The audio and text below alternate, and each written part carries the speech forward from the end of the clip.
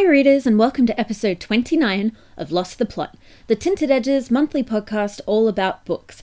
I'm your host Ang Harrod, and today we have a special guest for a Halloween-inspired episode, award-winning Canberra author Karen Warren, who is going to talk to us about writing horror. Death and murder and ghosts and all those sorts of things as well. If you want to follow along and find out more information about all the topics discussed in this episode, you can check out the show notes on the Lost the Plot webpage at www.tintededges.com/lost-the-plot.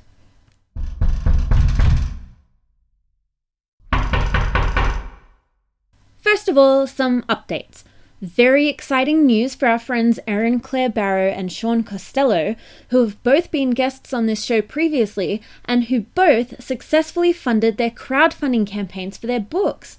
Erin Claire's book, The Adventurous Princess and Other Feminist Fairy Tales, reached a couple of stretch goals, which means additional stories in the final book, and Sean's book, Capital Yarns Volume 2, also got a government grant.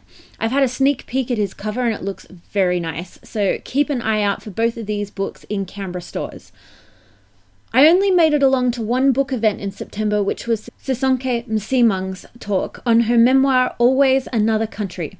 Sisonke was a wonderful, articulate speaker, and I can't wait to read her book about growing up in exile as the daughter of South African freedom fighters. I think the summer program is starting to kick in, and there are lots of events coming up in November and December, so follow the Tinted Edges Facebook page to stay up to date with what's coming up in the literary world. Another event that was on that I stayed home for was Australian Reading Hour. So even though I left it to basically the 11th hour, I did manage to get stuck into my book Wolf Hall by Hilary Mantel. There was a lot of reading going on in the comments, with people reading books like The Psychology of Time Travel, The Woman Who Fooled the World, Belle Gibson's Cancer Con, Beneath the Mother Tree, and No Friend But the Mountains, Writing from Manus Prison. Finally, we had a very sad update from Dixon Public Library, which was affected badly by the floods in Canberra in February. Although the library was partially open, it had to be closed again in late September after some asbestos was discovered in inactive bathrooms. Libraries ACT have put up some more information about the works on their website, and partial services resumed again from the 4th of October.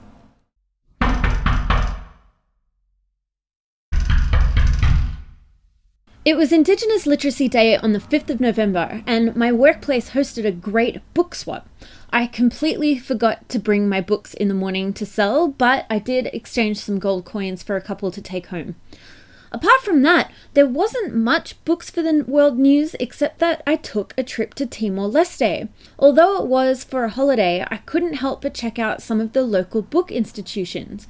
I was traveling with my dad, and on our first day he managed to discover Timor-Leste's National Library, or Bibliotecas, which is part of the Secretaria de Estado de Cultura, and the assistant administrator, a lovely man called Americo, took us on a tour of the library so far, and it was very, very small. My Tatum was a bit rusty, but his Bahasa Indonesia was very good, and he told me all about the plans to build a new multi-level national library and fill it with a large collection of books.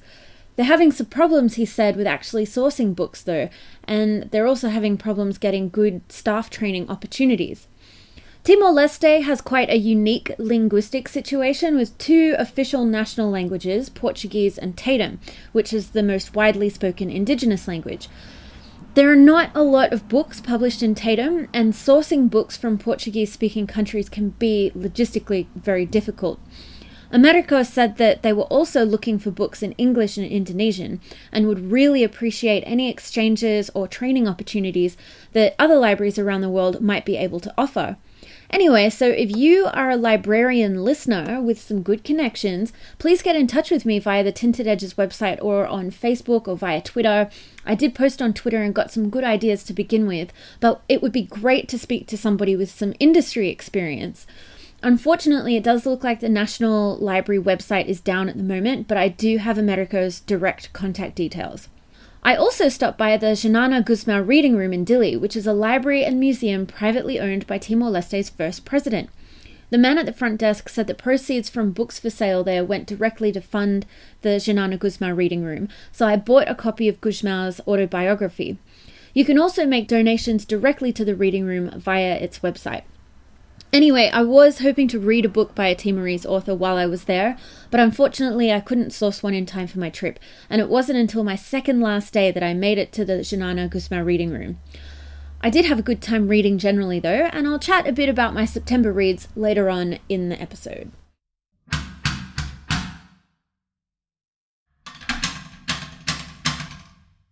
September was a little quiet for book news, but the Man Booker Prize 2018 shortlist was announced. 6 novels were nominated for Best Novel Written in English by an author of any nationality, but published in the UK and Ireland. The shortlisted books were Milkman by Anna Burns, Washington Black by Essie Edugian, Everything Under by Daisy Johnson, The Mars Room by Rachel Kushner, The Overstory by Richard Powers, and The Long Take by Robin Robertson. Now, at the time that this podcast was released, the winner had already been announced, but I might save that news for the next episode, though you can look up spoilers if you want. Now, there was an exciting new almost book release. Artist Quentin Blake, who is best known for his illustrations for Roald Dahl's children's books, has released a series of illustrations imagining beloved character Matilda at 30 years old in a variety of incredible careers. The 3 new artworks showing Matilda as an astrophysicist, a world traveller, and as chief executive of the British Library have been released, and the artworks celebrate 30 years since the publication of Matilda, which is, incidentally, the same number of years since I was born, and 3 special hardback editions of the book have been released featuring each of the illustrations on the front cover. Now, I'm not usually one for book trailers, but Text Publishing released an incredible book trailer that really makes me want to read the book. The trailer is for The Helpline by Catherine Collette, and it very cleverly uses animated post-it notes to give a very succinct insight into main character Germaine and her fall from grace as a mathematician. I would definitely recommend you give it a look, just for the joy of it. Now, speaking of trailers and moving into book adaptations, a trailer has been released for Elena Ferrante's novel My Brilliant Friend, and it looks, well, brilliant. The casting is perfect, the filming looks excellent, and although the book left me with mixed feelings, I am very keen to see the movie. So speaking of book adaptations and moving straight into both book controversies and the only Harry Potter news story this month, there was an outcry after a new trailer from the upcoming Fantastic Beasts and Where to Find Them film Crimes of Grindelwald and an accompanying article on Pottermore revealed that Nagini, who was Lord Voldemort's snake, was in fact originally a witch. Now, this sounds pretty incongruous, but the witch is a maledictus, a witch or wizard cursed to eventually turn into an animal permanently, and she's played by Claudia Kim, a South Korean actor, and the internet was not happy. I think there were 2 tweets that really summed it up. First, so Nagini is a Korean woman with an Indian name who lived in Albania and who later turned into a Horcrux? What's next? And then somebody else said, me, I don't think anyone would make me want to see Fantastic Beasts less than the support of a wife-beater and the straight-washing of Dumbledore. J.K. Rowling, hold my beer. Anyway, the main criticism is that by making Nagini an Asian woman, it is perpetuating 2 stereotypes. One, that Asian women are submissive, as Nagini is Voldemort's pet and or servant, and 2, the sexualization of Asian women as exotic. Young adult author Ellen O wrote, I feel this is the problem when white people want to do diversity and don't actually ask people of colour how to do so. And this isn't the first time that J.K. Rowling has received negative feedback for her approach to racial diversity in the Harry Potter franchise.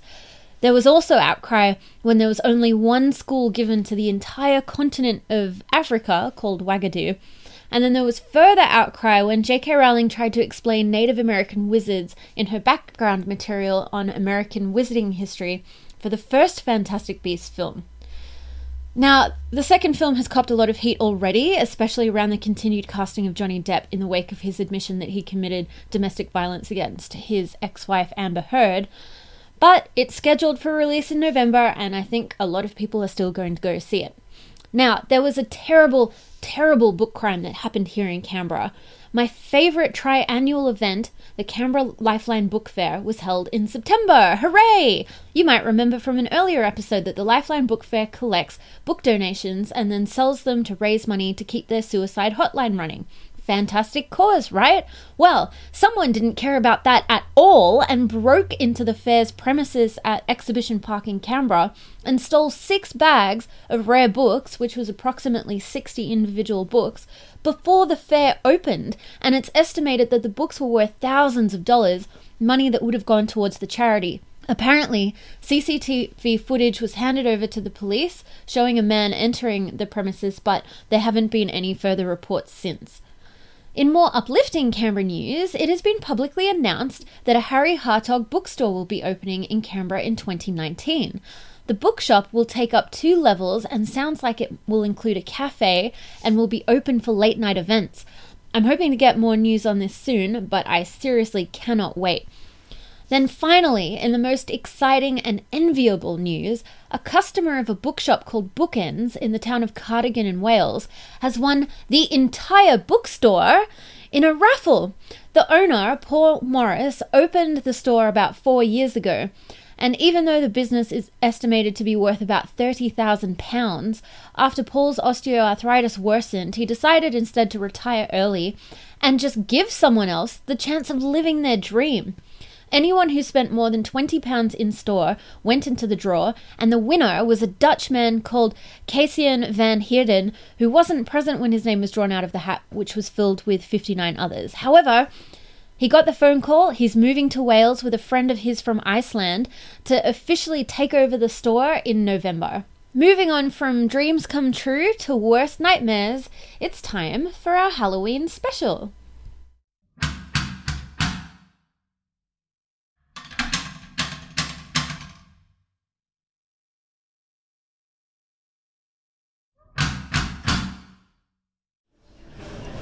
So it's a very rainy, stormy Saturday afternoon, and I'm sitting here with local horror author Karen Warren. Thank you so much for joining us. Oh, thank you. Thank you for having me. I woke up this morning. It was very grey and gloomy and stormy, and I thought it is the perfect weather to talk about horror fiction. Oh, absolutely. And then we were sitting in there, and the rain was pounding on the cast iron roof, and yes. It was so atmospheric. It was very atmospheric. It's settled down a bit now, but it's still pretty grey. So, what do you think makes a book a horror novel?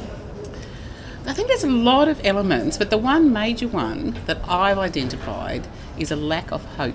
A lack of hope.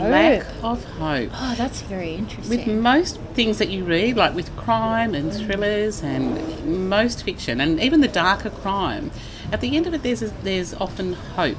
So a crime is solved or the bad person gets caught. With most horror fiction, I think there is a lack of that uplifting ending. And I've had arguments with people that if a story has an uplifting, like a happy ending, does that mean it's not horror? And I have a little feeling that it isn't horror. Yeah, interesting. So horror's going to leave you not feeling very good at the end of it for it to be horror. Yeah, Otherwise, it's not quite horror. So it's sort of, it has to be holistically horror. Maybe a story could have elements of horror in it, but for it to be a true horror book, it needs to overall really leave you feeling pretty hopeless at the end. Yeah. And all the way through. I mean, I say that, but certainly the things that I write sometimes do have that little uplift at the end, and some things are resolved. It doesn't mean a lack of resolution. But yeah. And I think there probably is horror that does end with that up note, but I think most of it doesn't. That's quite a poetic way to think of it. And there's uplifts in the middle of it. Like I think, like with any fiction or any stories you tell, there's got to be ups and downs. Yeah. So it can't be just this relentless hammering of awful things happening. Yeah. There have to be moments of levity and humour and love and all that sort of thing, and they balance the horrible stuff that might be happening. Yeah. So what do you think first drew you to horror? They are just the stories I've always been interested in, and I'm not sure why. Like from a really young age, I was reading the fairy tales, the Grimm's fairy tales, from about the age of 5 or so. Like as soon as I could pick up a book, those were the ones I was drawn to. But definitely the darker ones like Bluebeard, and these one called, I think it was Snow White and Rose Red, which is, there's a description in that where her blood falls on the snow and it's white and red mixed together, and I just was absolutely fascinated by that. And I'm not sure exactly why. There's just this fascination in why people do what they do. I've got a fascination with the afterlife and what possibly lies beyond that. So that includes death and murder and ghosts and all those sorts of things as well. Yeah. Yes, I don't know exactly why, but it is definitely, these are the stories that I've been interested in exploring from a very young age. Yeah, because it's interesting because it seems like quite recently there's been a bit of a resurgence of fairy tale retellings. And, you know, I did notice when I was young that I'd read some versions of fairy tales that would seem very, you know, quite uplifting and bright. And then maybe older versions that would be much darker and much more violent and quite horrible, really. Yes. I mean, even an example, I think, is the... you know that Disney film Frozen, Yes. you know, and it's sort of inspired by, I think it's the Ice Queen Yes. or something like that. And I remember reading a version of that when I was young, and it was about, you know, this girl who'd gotten shards of a mirror trapped in her eyes, and it affected the way she saw the world, and everything was really dark and awful. And I'm like, oh, very different to Let It Go in Frozen. Yeah, That's for no, sure. exactly. I think a lot of the fiction the kids were reading, you know, a couple of hundred years ago was quite terrifying. Yeah. Like there's all these lots of cautionary tales, isn't it? And what would happen if you do the wrong thing and you step out of line. And real consequences, I think. Real consequences, like The Little Mermaid, for example. Oh my gosh. That gave me nightmares. That Little Mermaid totally gave me nightmares. That idea of walking, like making the choice that you would walk on knives for the rest of your life. Yeah. Like, unbelievable. Yeah. And even just, you know, the ending. You know, you try and convince somebody to fall in love with you, and you can't speak to them, and it doesn't work out, and then you turn into sea foam. Yeah. It's just... Yeah, it's just a bit. And then you sort of watch, again, like the Disney version, and kind of like, well, she made some pretty poor choices, and Prince wasn't that great. Wasn't all that good, really. I'm not really satisfied with the way this all tied up in the end. No, it's interesting. But I think all of that, and almost all fiction, is about exploring consequences to a certain extent. Yeah. Like even the most basic of stories are about that. How our choices and our behaviours affect the people around us and affect our own lives. In reality, you see that too. That people whose choices have led them down paths that they wouldn't have thought they'd go down when they were 5 years old. Yeah. And I guess one thing about reality is that, you know, you don't have a you know, an omniscient author swooping in with divine intervention to luckily fix things at the end. Yeah. Which is a lot why people write, I think. I think that's one of the things a lot of writers have said that. Jonathan Carroll says it, and John Irving says it. It's why they write, is to fix, and sometimes in really particular things. Like John Irving, who is an amazing writer, one of his books is called, I talk about this quite often, called Saving Piggy Sneed. I think that's the name of the book. And in it he talks about why he became a writer, and it's because when he was younger, a group of his friends and he set fire to this old hut that they thought was empty, and there was a man in there who died. And so he is writing and rewriting to try and rescue Piggy Sneed so he doesn't die. And I have a similar sort of thing, I think. I've got in the novel that I've just finished, there's a character in that who was killed by a serial killer while police were waiting out the front of his house. So the timing of her life was so small, you know, like a few minutes here or there, and she could have been alive. And I'm really pushed to save her life in this one. So it's not really a horror one, this one. As it definitely has a much higher level of hope than the one I'm working on at the moment. But so it's about trying to, as you say, like in fiction, we can change things. We can give redemption if we choose to, or not. So, and it's a much harder thing to do in real life. So, maybe it's a little bit about that, is trying to keep control over things that we don't often have much control over. Yeah, that's really interesting. And so now I had a listener question actually, and she wanted to know, and I guess we've touched on this a little bit, you know, what do you think makes people write horror in particular? I think, we have touched on a little bit of what we've been talking about. I mean, I'm just speaking for myself, but certainly the horror writers that I know are exploring similar themes. We're trying to understand the world around us, trying to figure out why things are so unfair, Yeah, why things yeah. don't work out for some people and they do work out for others. Yeah. And we're really tapped in, for me in particular, and I think many other horror writers as well, you're really tapped in to yourself at a visceral level. Like your emotional responses can be quite strong to things, and your physical responses to the things we're seeing are strong, can be really strong as well. So it's that imagery that stays with us, and we just explore it in different ways, I guess. Yeah. I guess, but I wonder, do you find that writing about things that often might be dark thematically, do you find that how does that affect you? How do you kind of deal with that? I have this theory, which other people have heard before, that horror writers and butchers and plumbers are all really nice people, because we're all that's dealing. interesting. Yeah, like you've never met a mean butcher, or a mean plumber. Like they're usually very friendly and cheery. Yeah. And horror writers are almost always the same. Because I feel like we're dealing with the nasty stuff. We're actually working with it and working through it, and butchers do as well, and plumbers definitely do. And so you can kind of be nice, you've got space to be nicer in your, or more positive, I guess. Yeah. So I certainly find that, but just as a writing, if I'm not writing for a while, then I start to get very frustrated and, a bit more bad-tempered than maybe I would otherwise. But I definitely do feel that I do explore the dark side. I think we all have an element of the dark side in us, and we can easily slip into feeling very sad or depressed. Like most people have that ability, or that not ability, that tendency. Yep. And so somehow working through, I feel like I can somehow work through that in fiction. I can work out some of those darker and sadder feelings in the fiction. Yeah. So it feels the process for writing horror. Do you think, does it feel quite cathartic? It does feel quite cathartic. Yeah. Not always, but it certainly can do. Yeah. Yeah. I guess, how do you feel when you go back and read quite dark stuff that you've written? It really surprises me sometimes. A bit confronting? Yeah. And I think it's changed a little bit since I had children. Like my children are nearly grown up now, they're 20 and 17. Yep. But I think my vision changed slightly when I had them, just because I'm probably thinking about, not so much them reading it, but just to think about myself from their eyes, I guess. Yeah. So I've had to work a little bit harder at maintaining that dark connection to fiction. But it is interesting to read back on it. There's a story that I want to read aloud when I'm in America, and reading back on that one, I'm like, oh gosh, did I really do that? I feel like this is really creepy. That is pretty bad. That's pretty nasty. Yeah. So I don't think I'm as extreme as I think I was more extreme when I first started writing in midway career, and I think I'm less extreme now. I'm doing a different level of horror. Yeah. I was always character driven, but I think I'm more character driven now, and less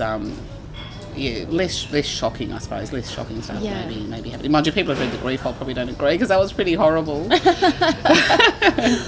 Yeah, well, and I wonder perhaps if, because I think an element of horror that always stands out to me is just, I guess, the exploration of fear.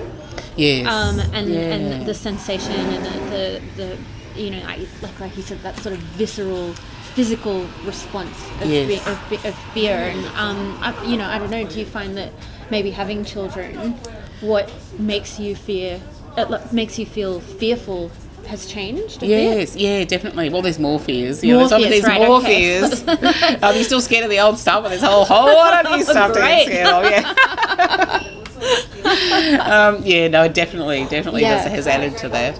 And I think fear is such a fascinating thing. Like, children don't feel, you have to learn fear, don't you? Yeah. Like, tiny children aren't scared of anything. Like, they have to learn to be scared of things. They have to have something that occurs to them, that happens to them, and then they're scared in the future of that thing. Like, there's very little that you are instinctively scared of. Yeah, even scared of, like a tiny baby on the change table isn't scared of falling off. Yeah. But once they've fallen off, then they might be scared of the edge. Yeah. They might have to, but they have to have fallen off once in order to have that fear of it, or see someone falling off or whatever. Yeah, that's interesting. Yeah, so it's sort of like a learned response. I think it's a learned response. Like, it's obvious natural. There's reasons why we have it. Yeah. And Jonathan Carroll, just been reading this amazing book by him, so I might quote him a little bit. It's just lots of little glimpses of his thoughts and things, and he's so amazing. One of the things that he says is that fear is only in the future. Like, you can only fear in the future. You don't fear what's happened in the past. Like, you have regret or grief or whatever else about what happened in the past, but you don't fear the past. You can only really fear what will happen. Like, you're not even really fearful of this, like Of when right it's happening, now. of right now. Yeah. Like if it's happening, then it's happening, and that's a different emotion. But when you fear, it's more about anticipation.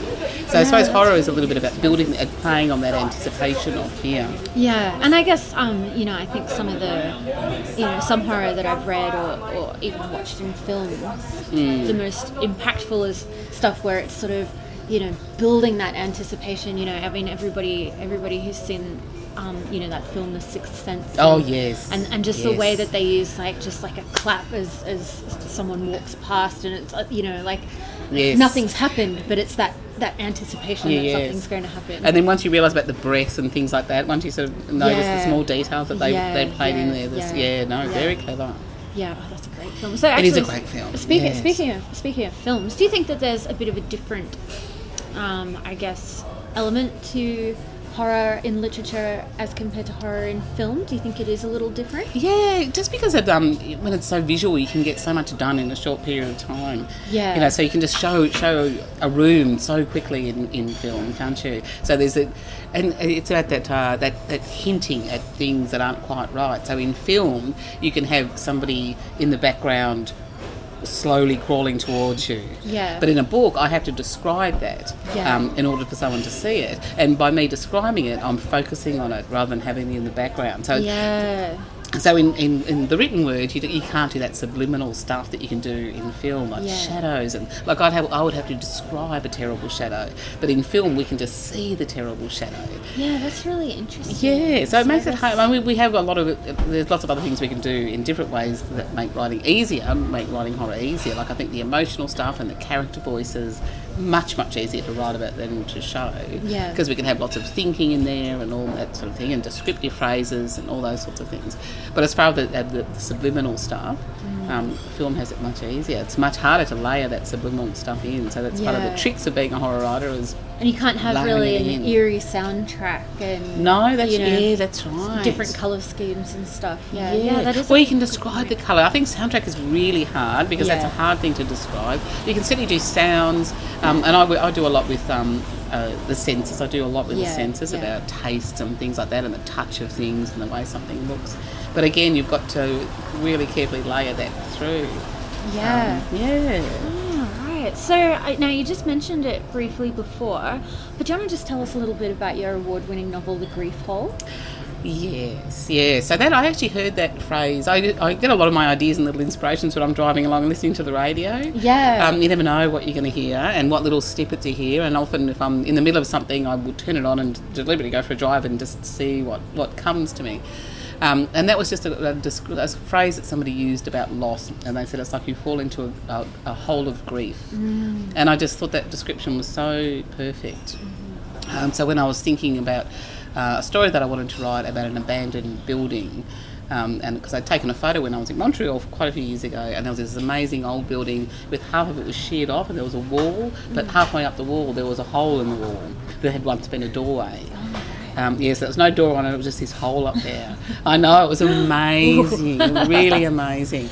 And I just thought, and it was dark, and my imagination, of course, builds it to much more than it was. But I thought, well, that is a physical grief hole.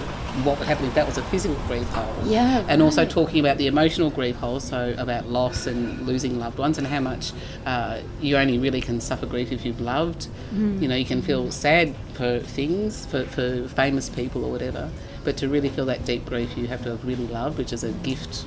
It's a terrible thing to experience, but it's a gift to have loved like that.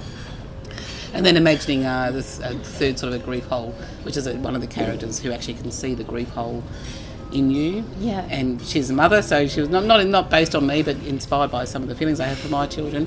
How much she tries to protect her children from their grief hole getting too big. So everything she does is about trying to keep their grief hole small. So that's a part of it. That's sort of the inspiration of it. But it's about her sister, Teresa, who knows how you're going to die by the ghosts who haunt you. Yes, right. And she tries to save people, but she doesn't know she doesn't know what it means most of the time, and doesn't know how she can act. Yeah. So she has these things she calls interventions every now and then, where she helps people, but she doesn't always know what the results will be. It's sort of kind of like little bit like those stories about people who can time travel, or you know, Yes. people who can go back in time and change an element, and Yeah. and you sort of, it's like the butterfly effect. You know, you might just make a tiny little change, but you've got no idea how it's You going don't to know. actually turn out. You don't know, and you don't Yeah. know what that choice, you know, what choice you should make, like what Yeah. you should say, what are the exact right words you should say. Yeah. Yeah, no. So she does that, and then she ends up giving that up because she just can't. She just feels too responsible for the things that happen. Goes to work in her uncle's stamp company and finds out that she didn't know before that her younger cousin had committed suicide there, and so it's her sort of trying to identify, and just sees in her uncle and aunt just the deep grief that they feel about that, and trying to help them by figuring out why she did it. Yeah, that's brilliant. And so, and because you won a couple of prizes for this book. didn't Yeah, you? it did really well. It did won all 3 genre awards in Australia, which is the first time any That's novel has done that. It was very exciting. Congratulations. Thank you. It's the Aurealis? Aurealis, the Ditmar, and the Australian Shadows, which Yes. is the horror one. And I think you won the ACT Writers The Central ACT Award. Writers Central Award, Yep. and also the Canberra Critics Circle Award, Oh, which is wow. a really amazing one. I love that one. They do it every year, and they award it to. They don't even have a limit to the numbers. Yeah, right. They award it to fiction and dance and acting. Oh, so just all kinds of all arts. kinds. Yeah. And it's the most. I love this award night. It's like you see all these tribes of Canberra come out, Yeah. and you can see the dancers of these beautifully graceful people. The actors are really dramatic. The artists have got, you know, like fabulous colours and things Yeah, on. yeah. The writers, I don't know what the writers are, whether. You know, I try and be a little mix of both of them, I suppose, Yeah. all of the bits together. But I just love it. It's the tribes of Canberra that come out, and you can pretty much pick, not totally. But they do them every year, and it's just there's a certain group of Canberra critics, and they just choose people and pieces that have been sort of standout that year, I suppose. So I'm really proud. I'm really proud to have won that. I won it for that, and I've won it a couple of times actually. Yeah. Really, really proud Well, of that. no, that's an amazing achievement. Yeah, well, thank you. Yeah, it is quite a resonant book, I think. It really does seem to affect people. Some people find it too hard to read because it is very, very confronting, I suppose. Yeah. And some people have found it redemptive. One of my copy editors had lost his wife just a couple of years before, and he said he found it really hard at first, but by the end of it, he found it redemptive. Yeah, okay. So would you describe it as being horror? Look, I would, because it's ghosts and murder, and Yeah. there's a really, really horrible character in this called Solar Victus, who's a singer, Yeah, who kind of seduces people with his beautiful voice and with words that sound light and fluffy, but they're really, really horrible. Yeah. Which so many songs are like that. You know, it's interesting when you hear these really light and fluffy songs, and then you listen to the lyrics, and they're very depressing. Yeah, or even sometimes, one thing that I've been thinking a lot about recently is, because you hear all of these stories coming out, seems to, about musicians in particular, I think, who end up actually having done some pretty awful things in their personal lives. Yes. But they have such beautiful music. Yes. There's this band called the Lost Prophets that I really used to like. Oh, right. I haven't heard of them. No. Well, don't listen. Don't listen to them because their music is unbelievable. But the lead singer ended up getting thrown into jail because he had been trying to get fans to give him their babies that he could use in like some I think I heard about satanistic this. I didn't ritual remember stuff. it was Yeah, them. yeah. Oh, it's just, and I find that really, really difficult. So I can see how it would be kind of oh my gosh, an interesting I thing think to I play read with. about that. Yeah, and there was a Yeah. woman who was actually charged with, like, she did it. Oh Did yeah, she like, fight well, her? I think luckily no harm actually came to the kid in the Oh end. my But like gosh. she was gonna hand over her kid. It was just unbelievable. See, and that's it. It's that power. It's that incredible charisma and how they do that. And this man, so I didn't actually know about this character. I vaguely remember reading about it. But Solar Victus is a similar sort of thing. Yeah. Toby has these adoring many hundreds of thousands of adoring fans, but he's not a good man at all. Yeah. And it makes you wonder: can he sort of separate the beauty of the art from the blackness of the artist? No, exactly. And sometimes I don't know if you can't. You can't. Well, we really are seeing that a lot now at the moment with lots of stories that are coming out. Yeah, lots of actors and stuff like that. So, I mean, that's a really interesting theme, I think, to explore. Yeah. Well, it's hard. I had to go to some really dark places. There's a particular scene in it that was really, really hard to write. Yeah. But I knew it to be true. And that's probably why I would call it a horror, because I wrote this I wrote this scene, Yeah. rather than not writing the scene, Yeah. and rather than having a different outcome from the scene. Yeah. Yeah, and I guess, do you find yourself doing that a lot when you're writing, sort of pushing those boundaries Yes, and saying, yes. look, maybe ordinarily I'd stop here, but I'm just going to go that extra step further. Yes, no, I do. Yeah. And knowing that if I don't go there, then I'm not being true to the story. Yeah, yeah. Or it's a different story. It's a different story, and I need yeah. to go back and sort of change some of the rest of it too, if that's Yeah. what the story's going to be. Push some of the other boundaries a little bit. or come back from some of the boundaries or something, Yeah. Yeah, it's interesting. It's all a balance. Yeah. So now you mentioned you're going overseas to America this I know. week. Do you want to just tell our listeners a bit about what you're doing there? So I'm going over to the World Fantasy Convention. I'm guest of honour at it, which is very exciting. I'm only the second Australian. I think Garth Nix was the first one. I think so. Australian. Garth Nix was the first one, and I'm the second. Wow. And Margot Lanningham is going to be the third one next year. Yeah. So that's very exciting. And I'm going to give a talk about. I've got a keynote speech, and I'm going to talk about the Australian landscape and how it affects our storytelling. Yeah. I'm mostly focusing on fantasy and horror just because that's the sort of convention, but of course Yeah. there's so much in Australian other literature as well. Like I love the way Australians respond to our landscapes, from the suburbs, mountains, the beach. Yeah. There's so much, and how really attached we are to it, and how much we write about it. Yeah. I read something a little while ago about. It must have been something on Facebook, and it was just a list of things that were Australian Gothic. Yes. I'll dig it out for the listeners. I'd love to see that. I'll send it to you as well. I'd love to see It's that too. it's like really chilling, but also hilarious because Yes. it's super familiar. Yes. And it's something like it has things like the kookaburras start laughing. You don't know if they're laughing at you or not. Yeah. It's just like really like Yeah. quite eerie things. But yeah, I remember when I was in school, we read this short story, and it was a horror story. It must have. I'll have to see if I can dig it up, but it was really like very, very creepy, and it was sort of, I think, about these kids who'd gone to go live on a farm, and there was a windmill that was like really rusty and quite like really like sounded really awful. And for some reason, one of the kids, I think, kept having in their mind, as the windmill was going around, like the words like, here comes the something to put you to bed, and here comes the chopper to chop off your head, and like kept like imagining the windmill blades like chopping off their head, and it has always stuck with me because it was so much about that really like dry, arid, red, dusty desert kind of Australia. Isn't that interesting? And that and a bit about that sort of that kind of English nursery rhyme influence Coming into it, but which we like definitely do have. very dark in that context. Isn't that interesting? And I think that so many of us really do write that. We have the landscape is really a part of the character. Like people are writing in the suburbs, they have the suburbs as part of the character. The cities are part of the character. The beaches as well. Partly I was inspired by quite a few years ago at one of the other American conventions I was at.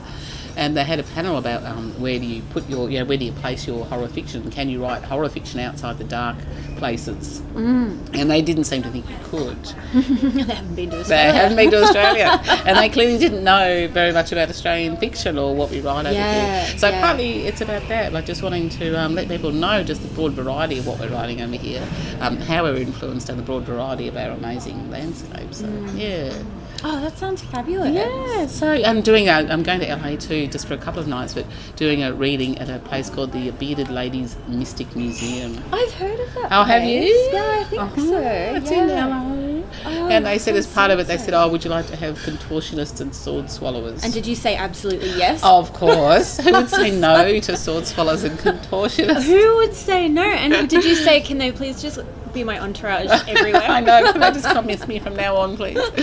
So I've been trying to pick which story I'll read at that, because I feel like it's going to be something that's suitably bizarre and I mean, do you have anything that's a bit sort of circusy, or I've got one. I didn't think I did, but I've got one. It's called Tiger Kill, and it's about a group of people who are eating a particular soup at a restaurant, and all the performances that are going on to entertain them while this is happening. So I think it will be good. It's an older story. And there's a few bits. A friend of mine just read it, and he said, "Oh look, it's going to be great, but are you sure you can say beep?" So there's a couple of bits, and they're like, "Oh God, can I really read that aloud?" So I may edit the really rude bits The out, rude maybe. bits. They might love it. They though. might love it. Yeah. They might love it. I'll see how I Suss feel. them out. I have to practice not getting the giggles. Oh, I yeah. have this terrible feeling that I'll read these bits and I'll get the giggles, and that would not be good. So I may do a little edit, but I think I'll do that one because that is a bit circus-like. There's all these weird performances that are going on around the table. Yeah. So I think that one's. Oh, that sounds thematically just 100%. Yeah. On point. Oh, good. All right. Excellent. I'll do that one. Oh, good. We've sorted that out. Tick. Well, that's exciting going to America. So, are you working on writing anything at the moment? You might get some inspiration. While Yes, you're no, over I there. do need more inspiration. I'm just finishing the story I was telling you about trying to rescue this woman who was killed by a serial killer. So that's about a woman who has a big old house in the country, and she's invaded by a group of escaped prisoners. Yeah, right. And what happens? So she runs ghost tours. It's one of these houses that she runs ghost tours, okay. and whether or not the ghosts. I haven't actually decided if the ghosts are real or not. I'm still figuring that out. Sometimes it's nice to leave it a little bit ambiguous. Yeah, I as don't well. know. I don't know. I think in this one, I feel like I want to be sure. Yeah. In it, yeah. I know it often is ambiguous, but I'm kind of feeling like I want to be definite in this one. Yeah. Yeah. And just finishing a novella. I went to Perth just recently to do a fellowship at the Catherine Susanna Pritchett House, which is amazing. And if any of your readers listeners are writers, they should look it up and apply for it. It was just amazing. Oh, that sounds fabulous. So gorgeous.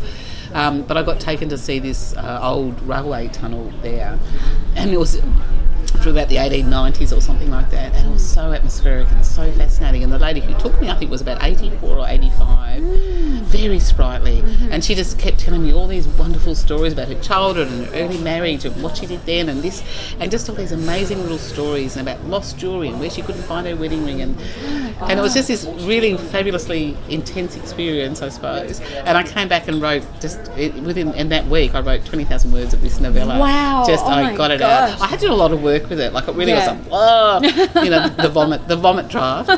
So I had to work a lot with it to try and make it make sense. But I finally got it. And I've sent it off, but I've also then realised that I wanted to change things too, of course, is what happens. But it won't be too late.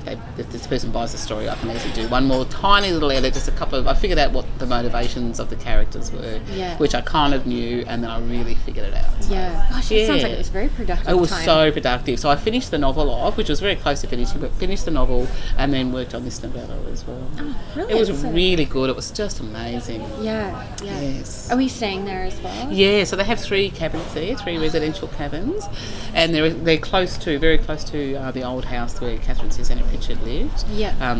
So you can go up there and make coffees and dinners and things, and they have lots of writing groups. So, and if you time it well, then you go up there at morning tea time and you get morning tea with the writing group. So that's really good. I love morning tea. Morning tea is so good, especially with the country ladies. You know, they make very good morning teas. Oh yes. Yeah, little sandwiches and things. Loved it. It was really good. So it sounds like you've got quite a lot going on at the moment then. Yes. And short stories.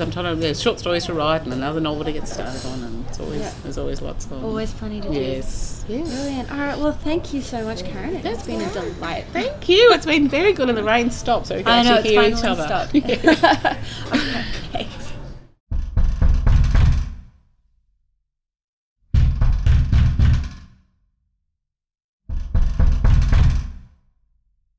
That was author Karen Warren chatting to us about horror and her award-winning novel, The Grief Hole. You can pick up a copy at all good bookstores, and you can check out her website at KAARONWARREN.wordpress.com for updates about her other projects.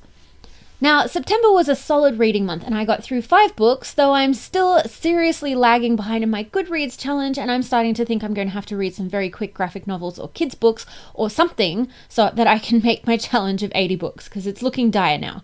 Anyway, to try and counteract the 1,200-page behemoth I read the previous month, I picked a novella for my Fantasy Book Club book, and we went with The Tides of Heaven by non-binary Singaporean author J.Y. Yang. It was a very interesting example of the fantasy science fiction subgenre silkpunk, set in an East Asian inspired world, but ironically, I actually felt like the story should have been longer, and I found myself wanting a little bit more detail and world building. I read a very interesting retelling of Mary Shelley's Frankenstein set in Iraq called Frankenstein in Baghdad by Ahmed Sadawi. It was a fascinating premise and tackled the issue of war and the American invasion in a really creative and visceral way, but it was a hard slog and there were very few meaningful female characters. Another book that a lot of people have been talking about is debut young adult novel Mallee Boys by Charlie Archibald. Set in rural Victoria, the story is told from the perspective of two brothers struggling to find their place after a life-changing event.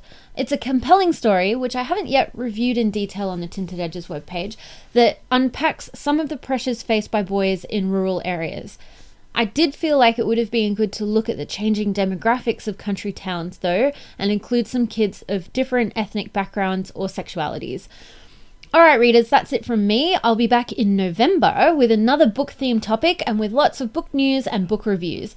If you want to support this podcast and help to keep it on air, check out the Patreon page where you can support Lost the Plot for as little as $1 an episode. You can also follow the Tinted Edges Facebook page to keep up to date with upcoming book events. You can leave a review on iTunes or subscribe to the Tinted Edges website. Thanks so much for listening!